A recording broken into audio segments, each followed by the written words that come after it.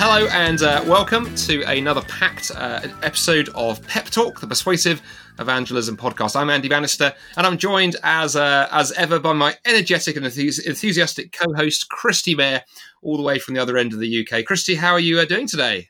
Energetically fantastic. Thank you very much. A bit more caffeine needed there.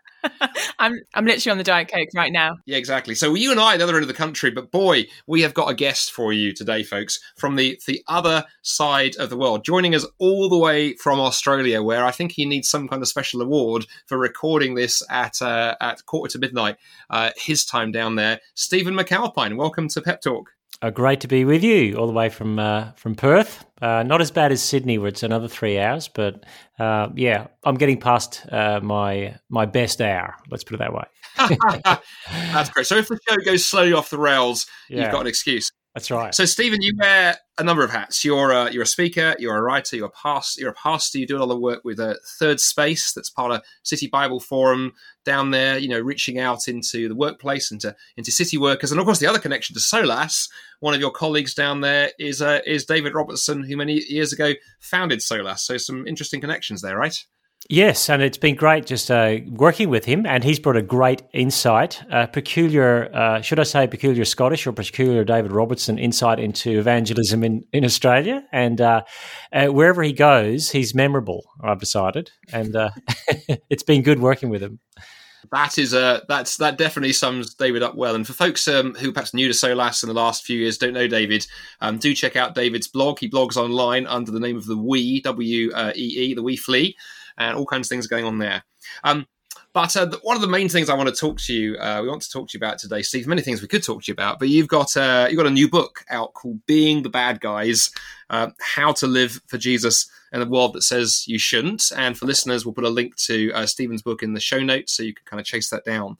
But as I understand it, kind of the big idea that you get into in that book that is so exciting to hear somebody, digging into and beginning to think about is that we seem to live in a world where the pushback against Christians is increasingly not, we think Christianity isn't true. Philosophically it doesn't make sense. It's that Christianity is bad. It's harmful. It's damaging.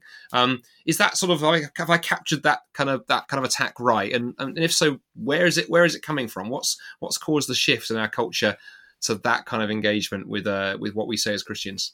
Well, that's exactly what I'd be saying, that I'm old enough now to remember when Christianity was kind of lame and sort of to the side of things, and it was you're kind of the do-gooders, and it shifted to you being the do-badders. Not everyone, everywhere, but the focal loud noise is that Christianity is damaging to people's mental health, their sexual health, their spiritual health even, because it's got this way of being and doing that denies you who you actually are, your authentic self. So in one sense, what I'm saying in the book is that it's a clash of gospels. There's two different versions of good news going on. And one of them, the Christian gospel, is now seen as a power play that's trying to control and has had its day and isn't actually delivering on this progressive, beautiful future that we're all headed towards. Now, the idea that springs up, that is the contra gospel to the Christian gospel, didn't just come out of the ether. It's been a long, slow build over philosophical frameworks, through culture, through university settings, and changes in understandings about who we are as humans. But at the center of it is this: that you are your deepest, most authentic self when you express yourself as your individual self without restraint. Now, there are some restraints to do with consent in our world and how we operate human to human. But outside of those, you are free to be who you want. And you can craft yourself the way you want to, and no one should tell you otherwise. That, I think, is the modern good news story that the gospel is coming up against. And it's looking at the gospel message of Jesus and finding it wanting that it will not allow us to do that as human beings. That's such a thank you so much. I think that's really, really insightful when we think about some of the common cultural tropes at the moment, and particularly thinking about power plays and that self-expression without restraint. What do you think have been some of the wrong responses from the church to this shift, and why do you think they've been made in such a way, if they have? Yeah, look, there have been wrong responses, and I mentioned those things too in my book. That there's a fear mechanism that we just got to bunker down, and it's going to be terrible, and we're going to keep our heads down, and there's doom and gloom. And I think there's been that aspect of it, but I think there's always been a rising anger that we used to own a seat at the table that was much higher up the table, much closer to power, much more in the ear of politics and law, and now we don't. And there's like an anger, and you see that in extreme ways. And obviously, the whole turmoil in the United States in the past few months has been fomented around we're losing something that we used to own, and we should have it back. And I think that is a very unfortunate way to behave, and an unfortunate way forward, and I don't think there's a future in it, not for the church. The other response, I think, too, is, okay, let's go with the flow. And so there's a whole revisionist understanding of what the Bible does say about human identity and things like that. And what you get, I think, is most dispiriting for the average Christian is when they see well-known Christians who used to be orthodox in their understanding of the gospel and of human identity and sexuality suddenly flip, and they get feted and praised in the mainstream media as brave and people who are forging a new path for Christianity. And I think that's despairing, I think, for Christians when they see that. And that's the challenge. How do we walk forward in these times with joy and confidence in the gospel, even though there's the opportunity for fear or anger or, I guess, caving in? I'm so glad you touched on that power piece, Stephen. I vividly remember actually a few years ago now, a non-Christian friend sort of saying to me that she said, one of my problems with you Christians, she said, you sound like people who used to have power and now you don't have power and you're very, very angry. And that's all it sounds like to me. That seems to be all I'm hearing from, she was referring to some particular things going on in this point in the USA. So if that kind of, sort of shrieking at the culture or equally running away from it and just doing nothing aren't options for Christians, what is the option? How do we try and engage with some of this stuff in a way that's more faithful to the gospel, more faithful to the way of Christ? What would a response, that mirrors those things look like? Well, I think there's a couple of aspects to it, and one is just rediscovering the beauty of the church as a great evangelistic strategy. That getting to know people and bringing them into your networks of churches and people and networks of Christian relationships is a great way for people to see something different in the way you live in your life. Because I do think that the culture, even though it's presenting as a great way forward, that we've got these liberty and this autonomy and this individualism, there's a deep loneliness and fear and insecurity in our culture, especially around the issue of, forgiveness, because we are not a very forgiving culture anymore. You fall through the cracks on Twitter or whatever social media platform, and you are toast your history. And the average person looks at that and goes, is that really what I want to do? I mean, if I fall through the cracks in this society, I'm done for. And the church can be a place of where, hey, we do forgiveness in a way that the world doesn't. We do kindness in a way that the world's forgotten. And we do love your enemies in a way that the world, doesn't want to love its enemies. So I think the church is central to everything. And I don't want to I don't want us to go down the completely individualistic response to this other individualistic gospel, because I think part of the problem we've had is that we have sometimes crafted a gospel that's just as consumer and just as self-focused as the one we say we're against. And somehow Christians can be just as consumer-driven in how they view the gospel working for their lives, rather than seeing it as something that transforms them and changes them. And I think that would be a good strategy. Make sure that we get the church. This is an opportunity for the church to reassess where its place in the culture and to say, if we were a creative minority on the edge of the culture and we saw our stance there, might that open us up a little bit more to the inquiring mind who's looking on and saying, I need something more than what this secular framework is offering? And what do you think that might look like practically for those of us listening and thinking, yes, this is exactly what I'd love to do in encouraging my local church, or perhaps if there are church leaders, what would this look like to put a little bit more flesh on it? Well, I one of the things I'd think, and I say this often, is that Christians in ministry often think that their job is to get the congregation to do their job and do the church job better. But I actually think that it's the role of the ministry teams in churches to equip their people for Babylon on Monday morning. And part of that is, if you're going to church to work on Monday morning, you want to go confident that your identity is in Christ, that whatever happens to you in the workplace, Christ is with you. And it's that saying of, how do we train our people to be a non-anxious presence in the workplace? That would be a great place to start, because the workplace is a very difficult place for many people. There's lots of chopping and changing. It's a power place itself. And I think equipping Christians for how they can do work well in a world in which work seems to be everything would be a good place to start. But also another thing is to look around your own networks and your own area and say, what is lacking in this setting that our church could be able to fill? And what might we have to give up that we're already doing that is perhaps using a lot of our time to maybe focus on something that showcases to our community what the good life of Jesus can look like in both word and deed, but that show it to people in deed to give you the opportunity to speak it to them in word. And I think churches could take a little bit of a pause and say, look, we're probably running frantic programs, and maybe COVID's given us the opportunity to not do that. If we go back to church just the regular way, maybe we've lost something. Maybe we need to look around the culture we're living in and the context we're in and saying, how can we do something here that showcases Christianity as good and true and possibly right? Because I think it has to look like it works. And I think if we can work in our own context and the settings we're living in and saying, here's what the good life can look like under King Jesus, I think that's quite an attractive thing. Yeah, I'm fascinated that in the answer there, you talk about what churches can do, but obviously, through what you're doing, Stephen, at Third Space and City Bible Forum, you're focusing a lot on the workplace and Christians in the workplace.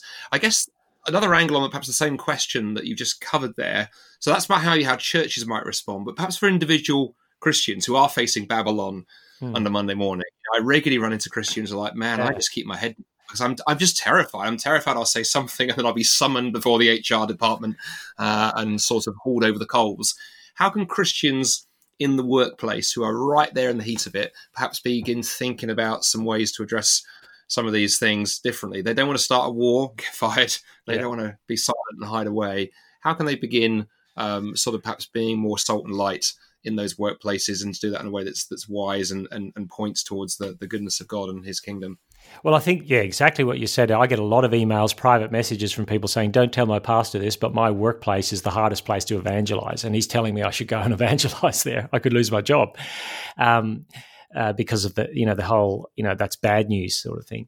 But I think one of the key issues for people in the workplace is to say, how can I, in this setting, because workplaces are very political in other ways as well. Everyone's trying to showcase themselves and outdo other people.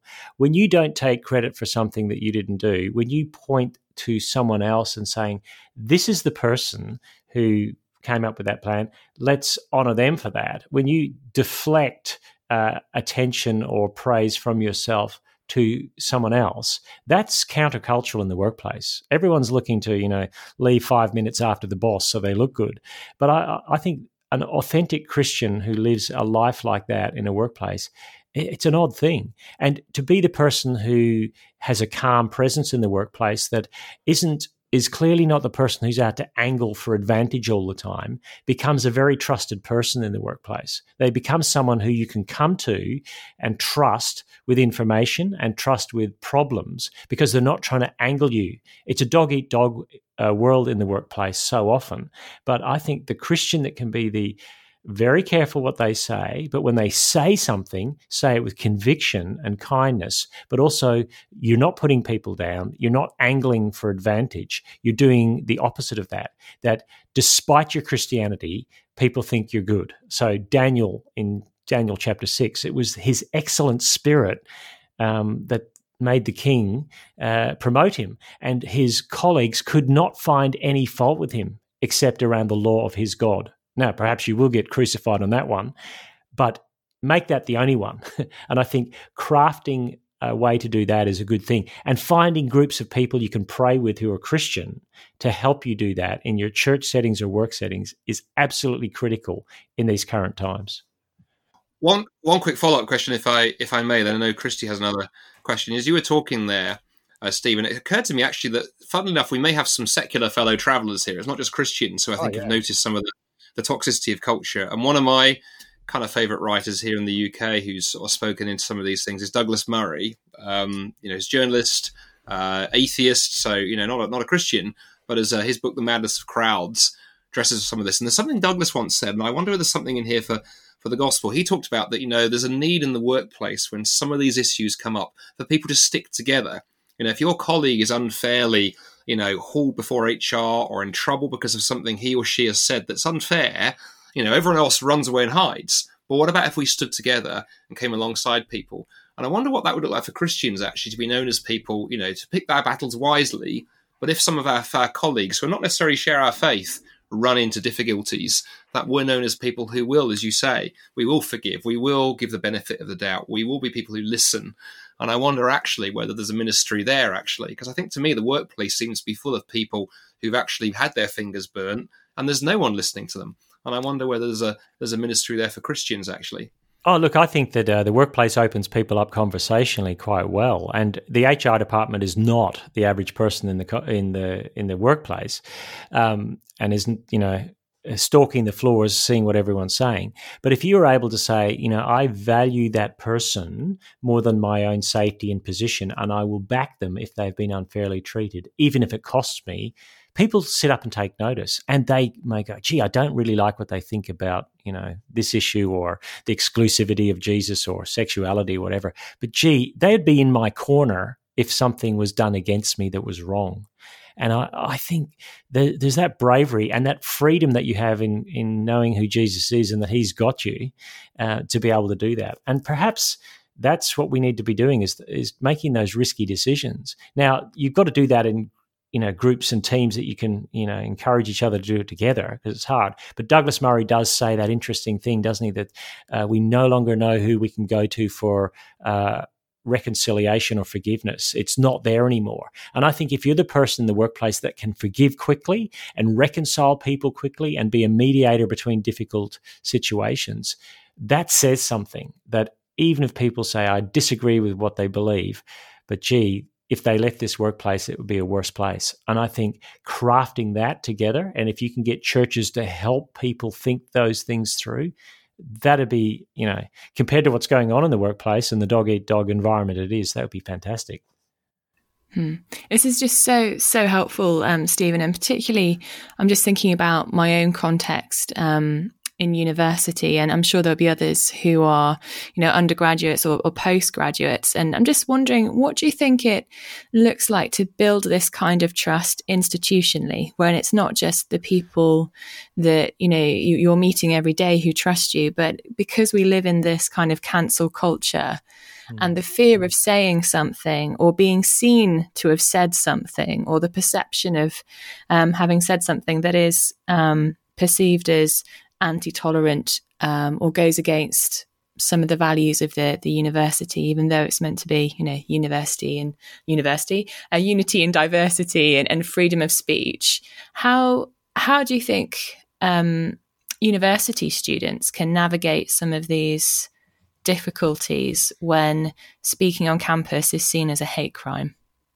Look, I do think it's difficult, and I think that the university is the real place where it's really affecting people. So I'm not quite. I'm trying to think through that one institutionally. I think on campus together with other students, I think that most students who are secular students have no idea of knowing what framework they actually have in the first place. They go to a university setting, and it's full of ideologues teaching them who get this receptacle minds to fill.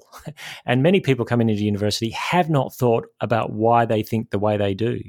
And once again, I think it's if you can be that person who's a non-anxious presence in that setting, and when you say something and when you're told you can't say that, you say, well, hang on, why can't I say that? And am I saying it in such a way that sounds hateful to you at all? Now, the university may come down on top of you anyway, but let them do that despite the way you come across, not because of it.